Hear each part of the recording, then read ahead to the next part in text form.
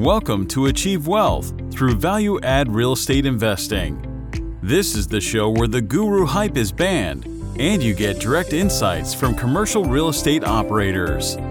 If you're a passive investor, this show can help you better understand investment opportunities. And if you're an active investor, the lessons from each episode can help you to become more effective in your own deals. Now, here's your host, investor and author, James Kandasamy.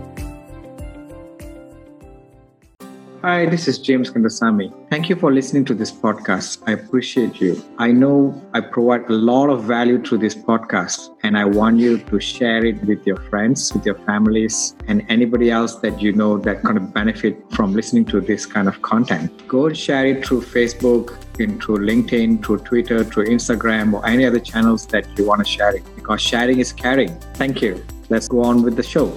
Hey, audience and listeners, this is James Kandasamy from Achieve Wealth Through Value-Add Real Estate Investing podcast. Today, I have a very interesting guest from Austin, Texas, which is my backyard. His name is Ari Rastaga, and he has a really good story to tell and how he has been growing his business to the next level, right? Hey, Ari, welcome to the show. Hey, thank you for having me, buddy. Yeah. Thank you for coming on. And why not you tell our audience about yourself, about your company, what's your focus has been recently and for the past few years? Yeah, and absolutely. I mean, our investors are mostly public pension funds, family offices, insurance companies, and high net worth individuals. When I started the company almost 6 years ago, this investment company about 6 years ago, you were raising from high net worth individuals and trying to get what you can get to build the business, but we're highly institutional shop. We just launched a $200 million REIT on the broker dealer network yesterday, actually. We have owned hundreds of millions of dollars of assets in Austin, over 500 acres of undeveloped land, vintage multifamily. We're big investors in the Mueller District, as you know. In Windsor Park, we own about 320 acres down in Kyle that we're building 1,500 single family homes to rent, 900 multi-units. We own 3 acres on South Congress that we're developing about 250 multi-units. We have a condo development breaking ground on South First, just outside of downtown. We're building an office building on East 8th on 35. We're building 525,000 square feet of industrial on 50 acres next to Tesla's new 2,000 acre site off of 130. If you look at our audited track record, we've invested in 38 cities, 12 states, and 7 different asset classes that we've successfully exited. To say the least, we've been busy. Yeah, it's crazy. We're having fun. That's really a lot of fun. I mean, that's a lot of things for me to cover today. So I'm going to go, a bit more detail into each one of those. But tell me about, who is Ari Rastaga, born and raised in Austin, Texas, I guess. Just give me your background and how did you get started and how did you end up with, owning so many properties and, doing these big deals? Yeah. I started out, my dad was an Iranian immigrant. And I was born here in Austin. My parents divorced when I was very little, and we moved to Dallas to live with my father. And my father went to SMU for law school, and Highland Park School District, which is kind of like Westlake High School, very, very wealthy neighborhood, SMU is actually in Highland Park School District. So we lived in student housing of SMU so I could go to Highland Park. Got it. So, my father's philosophy was to, put me around, successful people. And, I don't know if it worked or not, but that was his strategy. And he became an attorney a little bit later in life. He became an attorney when I was about 17 years old. And, I was kind of a screw up in high school. So I went to community college for a couple of years and transferred into Texas A&M. I was an English major while at A&M. Delivered pizzas, through college, worked full time all through college, graduated top of my class, and then went to law school at St. Mary's down in San Antonio. And while in San Antonio, this is around 2005, I would just drive back and forth to school, and it was just like a house would go up and you'd see framing, then it would say sold and sold, sold, sold. This is during that subprime kind of area. So I went to a local developer whose name was on a lot of these buildings. We're still very, very dear friends to this day. And I said, look, I'll use all my scholarship money. I'll borrow a few $1,000 and buy a lot on kind of Canyon Lake area, which is a little bit north of San Antonio. And he built it for cost, and we split the profits 50-50. That was kind of our deal. And so I was on the work side at 5 o'clock in the morning, pouring concrete, and, tying rebar and putting up sheetrock, and then walking into law class and work boots and studying till midnight, and, just kind of worked my way through. And then in 2008, I got kicked in the teeth, and the banks pulled all the loans, and he luckily was a very wealthy man, quite a gentleman. He said, look, you're a young man. I'll give you your money back. You can pay your investors back. You'll have good credit. And he ended up selling the portfolio back in 2011 and made a lot of money. So it worked out great for him. He had the liquidity. And my wrestling coach growing up at Highland Park, and I wasn't a very good wrestler, but, his cousin was the head of all conduit lending at Credit Suisse at the time. So he introduced me to him, who I'd actually met when I was a kid because he was a big Cowboy fan, although in New York, and he moved me to New York City. And I went to New York and started doing work for him on his personal real estate portfolio, and meeting all of his friends that are the masters of the universe that run now Blackstone and Starwood and Brookfield and Arbor. I mean, you name it. And they kind of jump-started my career 20 years. I mean, and then about 6 years later, I kind of was a little disenfranchised. We had our second child. I have 3 beautiful children. My wife works in the company. My sister-in-law is an executive in the company as well. And I wanted to kind of find a better way to do it. And being from Austin, I saw the writing on the wall after Google Fiber installed, $1 billion of hardware here in 2013. I took my wife to Dallas and she hated it.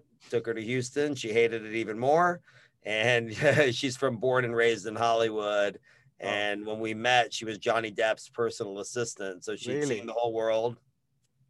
And, I'm just normal kid that was, had its head down trying to work. And she loved Austin, and it was a place we wanted to raise our children. And we came down here and got pretty lucky by meeting a consultant that ran a big public pension fund out of Louisiana. They started with $1 million with me, and now they have 38 million. We've been their top performing investment manager for 23 consecutive quarters. And we started just going long on Austin and being agnostic to deals, but at the same time investing in, like I said, 38 cities in 12 states, all different asset classes. We did a lot of discount retail, a lot of self-storage. And in 2016, we had the opportunity to just exit those portfolios. I was doing LPGP capital to kind of mitigate risk. And we exited and had a great track record, and was able to expand the business, put in some great risk controls, being an attorney, having a third-party fund administrator, having 5 years of audited financials, and, just really doing it in a better way, not trying to overly fee people and charge management fees and acquisition fees and disposition fees.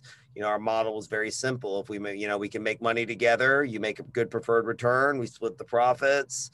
And we started going heavy on Austin because I was here, and this is very much a town on steroids. Like, you can't muscle your way into the city, and there's only 2 or 3 brokers that really control this city in terms of who gets deals, and they're my childhood friends, so they knew that they'd get surety of close with me, and we were able to raise some great capital for some great investors, all the way from doctors and lawyers to the institutions. And we were able to scale, and we got pretty lucky. We couldn't have imagined that Tesla and Oracle and, all these massive companies would come, and the value of the real estate has kind of gone up. And I think that it's for the next 20 years, we'll be the next Palo Alto, call it kind of Forget about Silicon Valley, it's Silicon Hills.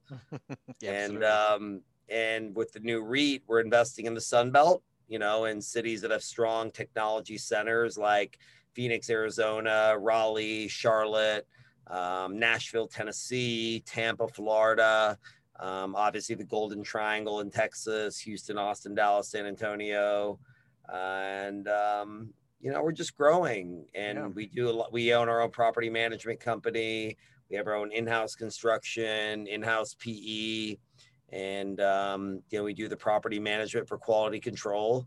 And we take these older, smaller, vintage properties in Class A locations. If you know Austin, areas like Clarksville or Mueller, and we gut renovate them. I mean, take them down to the studs. I mean, so when we're done, these are Class A properties. Even though they're 30, 40-year-old, we replace mechanical, electrical, roofing, sheetrock. I mean, everything down to the studs. So when you walk in, the tenant, or as we call our tenants, neighbors at Rastegar, have a Class A experience, but for a price that's cheaper than new construction. And so that's been our thesis around vintage multifamily. And in the process, we picked up a lot of land that I thought one day with my 3 kids, it would be their problem.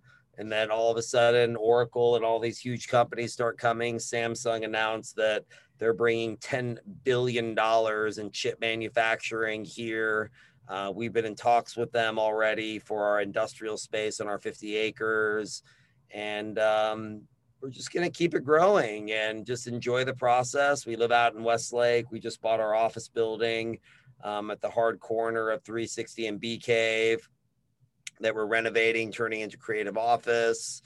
And we're just going to just keep expanding prudently. I'm not the guy people come to for, big returns. I'm the guy they come to for singles and doubles. I've always been a capital preservation focused individual that's always looking at the downside and all the different scenarios that could go wrong. And when the pandemic hit, was the perfect opportunity to hit the ground running. So I went to one of the insurance companies I know really well, and we closed 9 deals in between the beginning of March and the beginning of May. When the world had stopped, we just picked up a bunch of stuff, and we've been on a buying spree ever since. And it's been very, very powerful. It's been a tough year for a lot of people for the obvious reasons, but this has been by far the best business year of my entire career. Got it. Wow. You have really banked on the Austin development, right? I was in Austin, and 5 years ago, I'll be very open. I was looking at deals at 40 a door, and I said, that's too expensive. Right. And that was like Class B. I said, wow, numbers can never make sense, right? Because the rents was lower at that time. And right? now those are at 150. Now 150, 130, or more than that. Yeah, right. Really good deals, right? And it's just, and it's going to keep going up. Those same deals will go to 500 a door, 600 a door, 700 a door. You think so? Wow. Look, if you look at the math, I'm a data analytics freak. We have chips in every light bulb in every Rastegar building, chips in all the water heaters. If you turn on a microwave in a Rastegar building, I know it. Really? That's cool. Yeah, and we're bringing on a team of data scientists, machine learning, and artificial intelligence experts out of MIT to start making sense of this data, because we don't know what to do with it. We've just been collecting it. But we know how many times you open and close doors, how many times you drive by the buildings, and we see ourselves as a data technology company that happens to be doing real estate. So we bring a supply chain logistics technology approach. I built a piece of technology called Transparency, and it'll launch in the next 30 days. And basically it'll bring investor relations into the 21st century, to where for the very first time, an investor can log in and in real time have Nest cams on every property, be able to see the renovations in real time, be able to see updates on a weekly basis from whether me personally, our property managers, our contractors, showing pictures, videos, and multimedia of showing in real time, how the sausage is actually made. And we're filing about 75 patents around that product, and we're going to use it as a white labeled solution to bring out to the marketplace, to VCs, financial planners, financial advisors, other real estate investors, to bring an unprecedented level of transparency to a deliberately opaque business.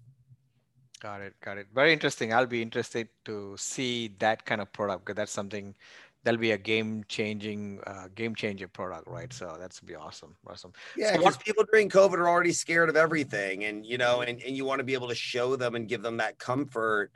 And during COVID, we collected 99% of our rents and had record-breaking applications. And I wanted to know why, so we ran a survey and we talked to our tenants and talked to our applicants, and they said, well, I feel a lot safer being in these older apartment complexes because I can walk up one story, walk into my apartment. I don't need to be in an elevator. I don't need to be in a gym. I just want to be what I call the $5 Uber ride. So within a $5 Uber ride, you can be at all the fun stuff, but you're outside the urban core. Got it. Got it. Yeah. And you're delivering a deeper value, to your end consumer by being able to charge, a lower percentage of what new construction is, but the experience that they get on the interior is even nicer finish outs than a lot of the new construction. So it's very much workforce housing. And a lot of our tenants that are in the buildings now, they transfer from their older units that were unrenovated into the new unit, because we're not trying to charge these crazy amounts, which we probably could, but we want tenant stickability. So we'll charge a prudent amount of money on the uptick, anywhere from 18 to 30% increase in rent. But at the same time, by doing all the deferred maintenance and doing all the roofing and mechanical, you're lowering your expense ratio dramatically. All of that falls to the bottom line. So within 9 to 18 months, we're doubling net operating income. So even if we were to sell at the same cap rate on the purchase, you've doubled net operating income. Got it. Got it. Very interesting. Very interesting. And what about this, coming back to some of the cities that you have been buying? You said you bought like 38 cities and, like 7 different asset classes. Right? Let's talk about some of the cities that you have invested other than Austin, right? No, and this is all legacy stuff. This is we exited all those properties back in 2016. So, got it. So our forward move, we were in Columbus, Ohio. We were in Houston. We were in Dallas. We were in a lot of the cities we're going to continue to invest in: Des Moines, Iowa, Oklahoma City. But our forward moving strategy is all in the Sun Belt. Mm-hmm.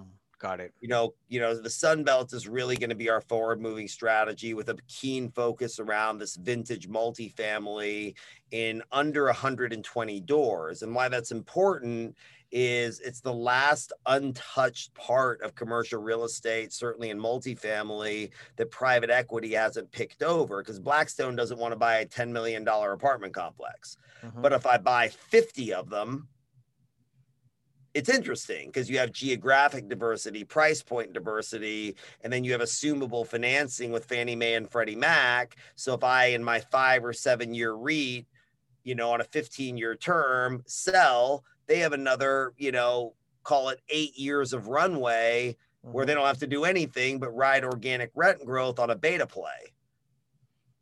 Got it. Very interesting. Yeah, that's the 50 to 150 is where the big institutional guys don't want to touch it, right? A lot of apartment buyers wouldn't even touch it as well. No, they won't touch it. And that's exactly what my specialty is: institutionalizing smaller deals, but doing way more deals than the next guy, and using technology to systematize the documents for Fannie Mae and Freddie Mac, that we can churn through them quicker than the next folks, and then package them together and either do a public offering or sell them in one lump sum.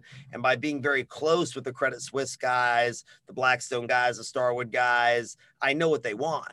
And so, look, we're not going to buy one, but if you get 30, we'll pay you a massively compressed cap rate because you're giving us diversity and doing all the work. Correct. And you already done all the work, right? By the time it comes to that. Absolutely. Right? Yeah, that's awesome. So let's talk about when you talk about how do you do this, like, automating the documentation, right? Because it's a lot of small deals, there's a lot of small work, right? So A lot of work. The same documents for a Fannie Mae financing for a $500 million deal is the same for a $4 million deal. Correct. Right. That's a lot of paperwork. I'm an attorney, but the good part is with Fannie Mae and Freddie Mac, it's a very strict box. Okay. So the documents, the checklist, the due diligence, the things that they're looking for with those companies are by 95% the same on every deal. They need third-party reports. They need structural reports. It's basic stuff. And so when you've done as many as I have, we have a basic understanding of what they need. So we already have docs on the shelf that we know, by the most part, they're already looking for. And by doing deals with similar banks like Greystone and Arbor and Newmark and the groups we work with, they already know us and they already know the things we're looking for. We know their counsel. We know the questions Freddie Mac is sensitive to. We know the questions that Fannie Mae is sensitive to. And so we're able to take out a lot of the legwork of it and do them faster, quicker, and more efficiently. And that's where my legal background kind of comes into play, because I'm technically still a licensed attorney in the state of Texas. And the only reason I know that is because my father reminds me of it every day. Got it. Reminds me to do my CLEs, because to Iranians, you got to be a doctor or a lawyer or an engineer, and to Indians, it's the same thing. I know, all the Asians and Iranians. Now I know that you are in the same boat too. Either you become a doctor, you become a CPA, you become a lawyer. Otherwise, you're not. Otherwise, you're nobody, right? You're a doctor, lawyer, everything else a second. And my dad still. We built this, real estate empire, and he still introduces me as my son, the famous lawyer. You don't give credit to your real estate. So come back to, you talked about operational expenses reduction, where you are going to be doubling the NOI just because you're reducing. Your income would have doubled because now you did the rent. Well, let's talk about that. So if you're talking about a building that's 40 years old, got it. Everything's broken. Mm-hmm. The roof has leaks. The toilets are broken. The sinks are broken. The washer. So meaning the amount of expenses and time and energy it takes to maintain those properties for your tenants costs a lot of money. Mm-hmm. And so institutional grade multifamily should operate between 32 to 34.5% expense ratio. Got it. Because it's new. Yeah. Things are broken. Mm-hmm. And so if you can literally cut in half the expenses by doing all the deferred maintenance, you're fixing the roof, you're changing the toilet, everything's brand new. By lowering those expenses, that money falls to the bottom line, and then you're prudently increasing rents. You're adding money to the bottom line from two directionalities. Mm-hmm. Correct. Yeah. But you also have property tax and insurance, right, which is completely out of the but that's part of the. That's already part of the game, that's already part of the game. But with interest rates being as low as they are, a lot of times that stuff begins to, of course, when you purchase the new property, you underwrite increasing property taxes 90% to 100%, depending on how you do your stress tests. But with interest rates being as low as they are and having interest only period, with Fannie Mae, you can get 10 years interest only at 2.4%. Correct. That's crazy. On a 15-year term. So yeah, property taxes in Texas are a little bit higher, but that all factors into the stress test. That all factors into the underwriting. And so what you'll do is you'll go in and do a bridge, and finance the CapEx. And once you're fully stabilized, you'll refinance it to permanent financing with Fannie Mae and Freddie Mac. Got it. And I think, so you're primarily focusing on utility bills, repair, maintenance, and that will reduce a lot, right? When you go and do. Oh my God. It's a lot of work though. That's the thing people don't get. It's simple, but it's not easy. It's work. And so at a $200 million REIT, typically that involves 10 deals because they want to place 20 million equity. Got it. Yes. And for me, that might end up being 30 deals, 40 deals. But at the exit, we expect to make outsized IRRs because we're buying off market from mom and pops. So you're getting, relatively decent deals, and you're lowering expenses, increasing NOI. But if it's me buying a 350 unit apartment complex that Blackstone owned, that sold to Starwood, that sold to Brookfield, what is there for me to do to really add value? Got it. Got it. Got it. So your value is basically buying the smaller deals and buying in a lot of it, and probably at the end you That's put it. a ribbon on it and sell it as That's one big it. portfolio, That's all right? it is. Yeah. Just that's it. Yeah. That's That's very it. smart. Yeah, absolutely. Absolutely. I mean, It like just for takes me, a lot of work. It's yeah, just a lot of work. it's a lot of work, but that's okay to do the work, right? Well, You make a lot of money. I'm a 38-year-old CEO. I'm not good at anything else in this world. I'm a father to 3. I'm a husband. I see my wife, my kids every day because my wife works in the company. The kids are at the office pretty much every day. But I don't play golf. I don't have any hobbies. I'm an English major, so I'm always reading. I love great books, but this is who I am. This is not what I do. So I wouldn't know what to do. My wife always says, I don't know, if this guy retired, he'd probably jump off a cliff. Like, he can't retire. He can't stop. Even if he tried, he can't stop. Yeah, that's true. That's true. Yeah, it's very interesting. Like for me, when I started with 45 units, and after that I went to 174 and 115. After that I went above 200, right? Because we don't want to touch the small ones. It's too much work. But you said, hey, I'm going to stay in the small space at all, and I'm going to institutionalize. And I mean, you have been, really good, doing very well in Austin, right? Because Austin is going crazy right now. Right? Yeah, we're one of the biggest. We might be the biggest owners in Austin now. That's awesome. That's awesome. So Ari, so do you think because your parents are immigrant, and do you think that mentality makes a lot of difference in terms of your partner? Yeah. Oh my God. Of course. And you know that. I mean, it's a cultural thing. And the culture that we were raised as, Iranian. My mother is full German. My dad is full Iranian. And I was raised mostly by my father growing up. And education, you know how it is. Education is so important. And reading good books and going to good schools and studying hard. And it's been a blessing, but it's a cultural thing for us to do that. And other cultures share the same thing as well. It's not just unique to Indians or Iranians. And but you know exactly what I mean when I say that, which is a gift. And at the beginning, look, it's tough when you miss social gatherings when you're a kid because your dad's telling you got to study and do the stuff. And I didn't want to go to law school. And he said to me, son, after you become a lawyer, you could be an exotic dancer for all I care. You're going to be a lawyer first. Yeah, that's absolutely true. They say do this first, do this degree. After that, you can do whatever you want. Whatever you do.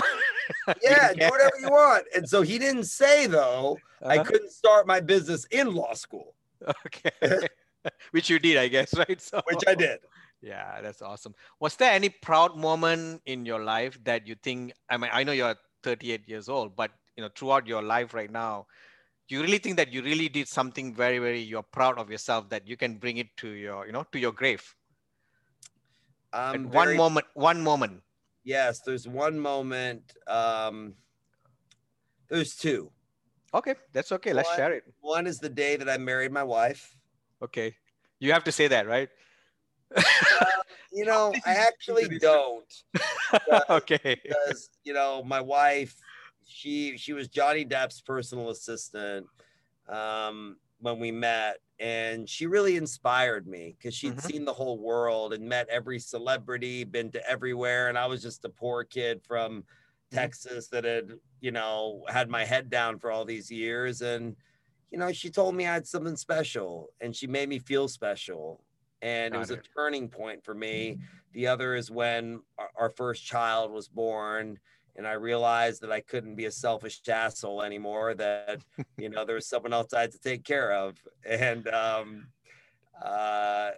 then having our 2 other beautiful children, that's my life. I built this for them. And my grandfather, I was very, very close with. And the reason I named the company Rastegar was for him, because they killed our whole family in the revolution. We weren't Muslim. So, and my grandfather was very close with the Shah of Iran, and my namesake was a 5-star general in the Iranian army. And luckily, my dad and my uncle and aunt were studying at UT during the revolution, and my grandmother and grandfather escaped, very luckily. And this is the story of a lot of Iranians during that time. So my story is not unique there, but I was born in Austin, and we were very, very fortunate. And so I look back on that time, and I wanted to make my grandpa proud. And he said to me, you know, you're going to put your name on the door, but remember, that's not your name. That's my name. Oh, And really? in fact, it's not my name. It's my dad's name. And so, you know, when you look at these Wall Street, and I wanted to be a doctor like him, and he completely said no. He's like, you're not going to be a doctor. Fuck that. You're going to be a businessman. You're going to be a businessman. America is the land of opportunity. He loved America. He's like, it's a land of opportunity. You know, a taxi driver can become a millionaire in America, you know, he would say. And he said, you put your name there, and anytime you think that you're going to be a Wall Street shark like these guys, you look over and you glance over and you'll see, you know, your grandfather's name and your great grandfather's name, and you remember who you are, and remember to always walk the path and always have the highest level of integrity in everything that you do. And there's not a day that goes by that I don't think about him, and I miss him. Got it. So why do you do what you do, and where are you heading from here? I mean, you have just launched a 200 million REIT, right? Where I'm going? Yeah. Up. Okay. Straight up. Beyond the sky? Beyond the solar system. I'm not stopping. Got it. Do you have a target on what are you going to be doing? I mean,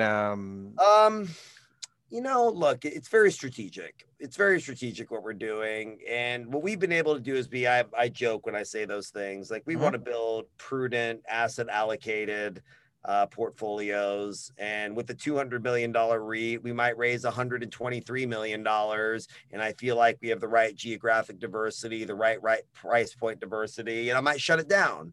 Might be 70 million, might be 192 million. It's going to be all about asset allocation. It's not about money. We can raise the money. There's no question. We have an audited track record. We have had a lot of success in the city and all across the country.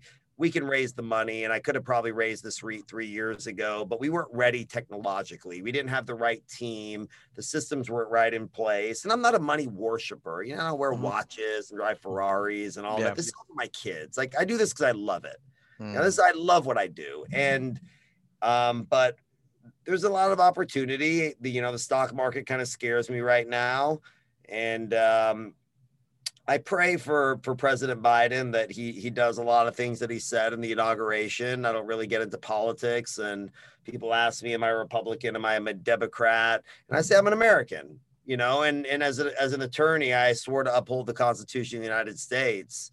You know, so whoever my president is, they have my love, they have my prayers, they have my respect. You know, there's things that Trump said that I didn't agree with. There's things he said I agreed with. There's things that President Biden says that I agree with. There's some I disagree with. But it's a temporary job. You know, they're not there forever. You know, so what I do know is a lot of the people from California are moving to Austin, which is going to make our investors great money, knock on wood. You know, I don't have a crystal ball. I'm not a market timer. You know, we have patient capital, and we're going to do good work. And we're not, you know, there's an old saying on Wall Street, bulls make money, bears make money, pigs get slaughtered. And Absolutely. We're looking to be right in that sweet spot to deliver great value to all the people involved, whether it's our bankers, investors, tenants, our team, our employees, and just do something that's win-win. You know, and enjoy the process as much as we can. Is it work? You're fucking right. It's work. It's a lot of work. It's a lot of work. But work is worship. We do our work, you know, to contribute. And that's what I'm driven by. I'm driven by doing something. I sketch a lot of the buildings myself.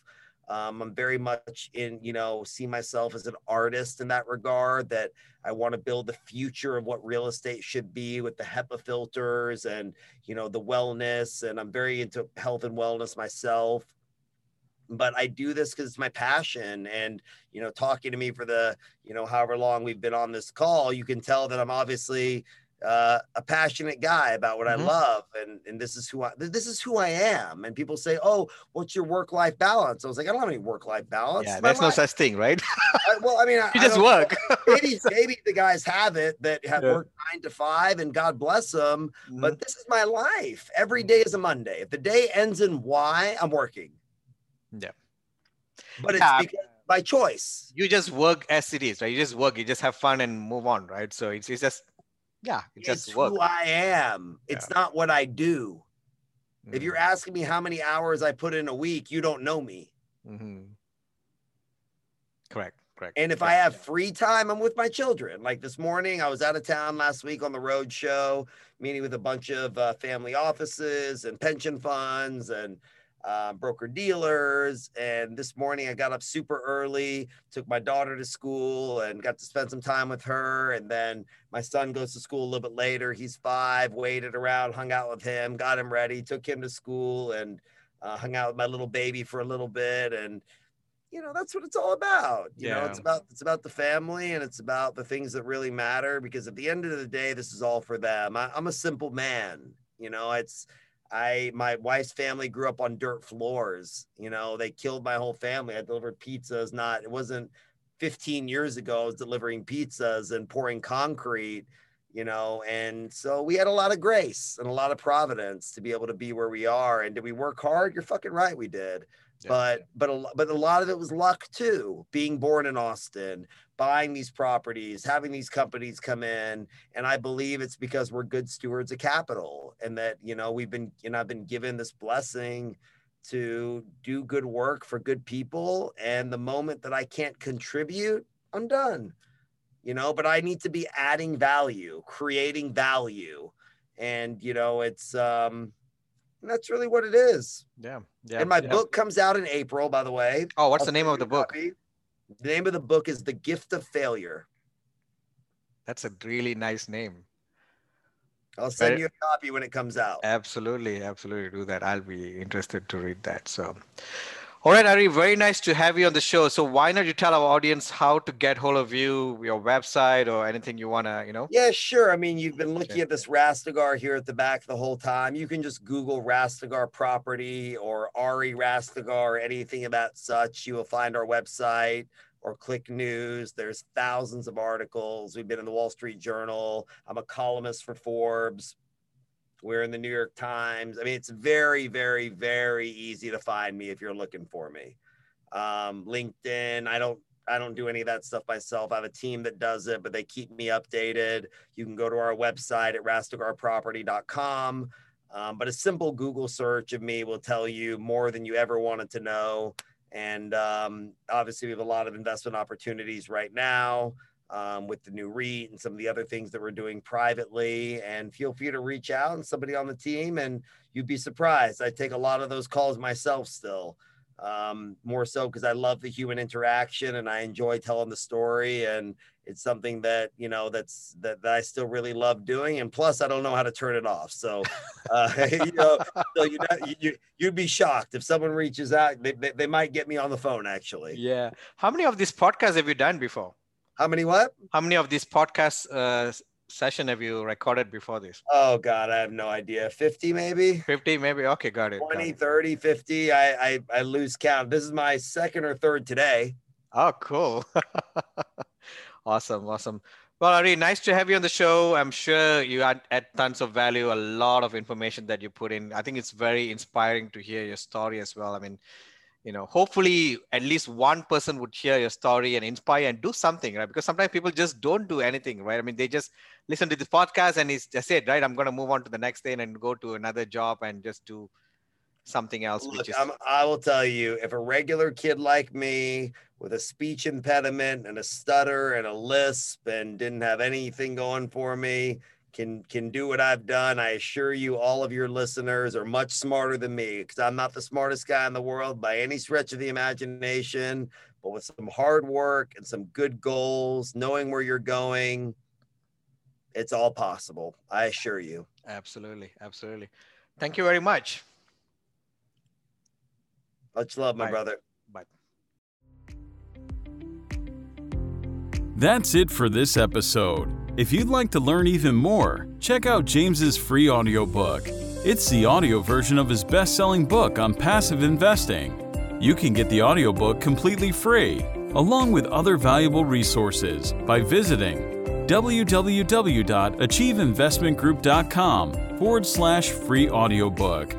Also, be sure to join our Facebook group too. To find it, just do a Facebook search for Multifamily Investors Group. Thanks for listening. Join us again for another episode next week. See you then.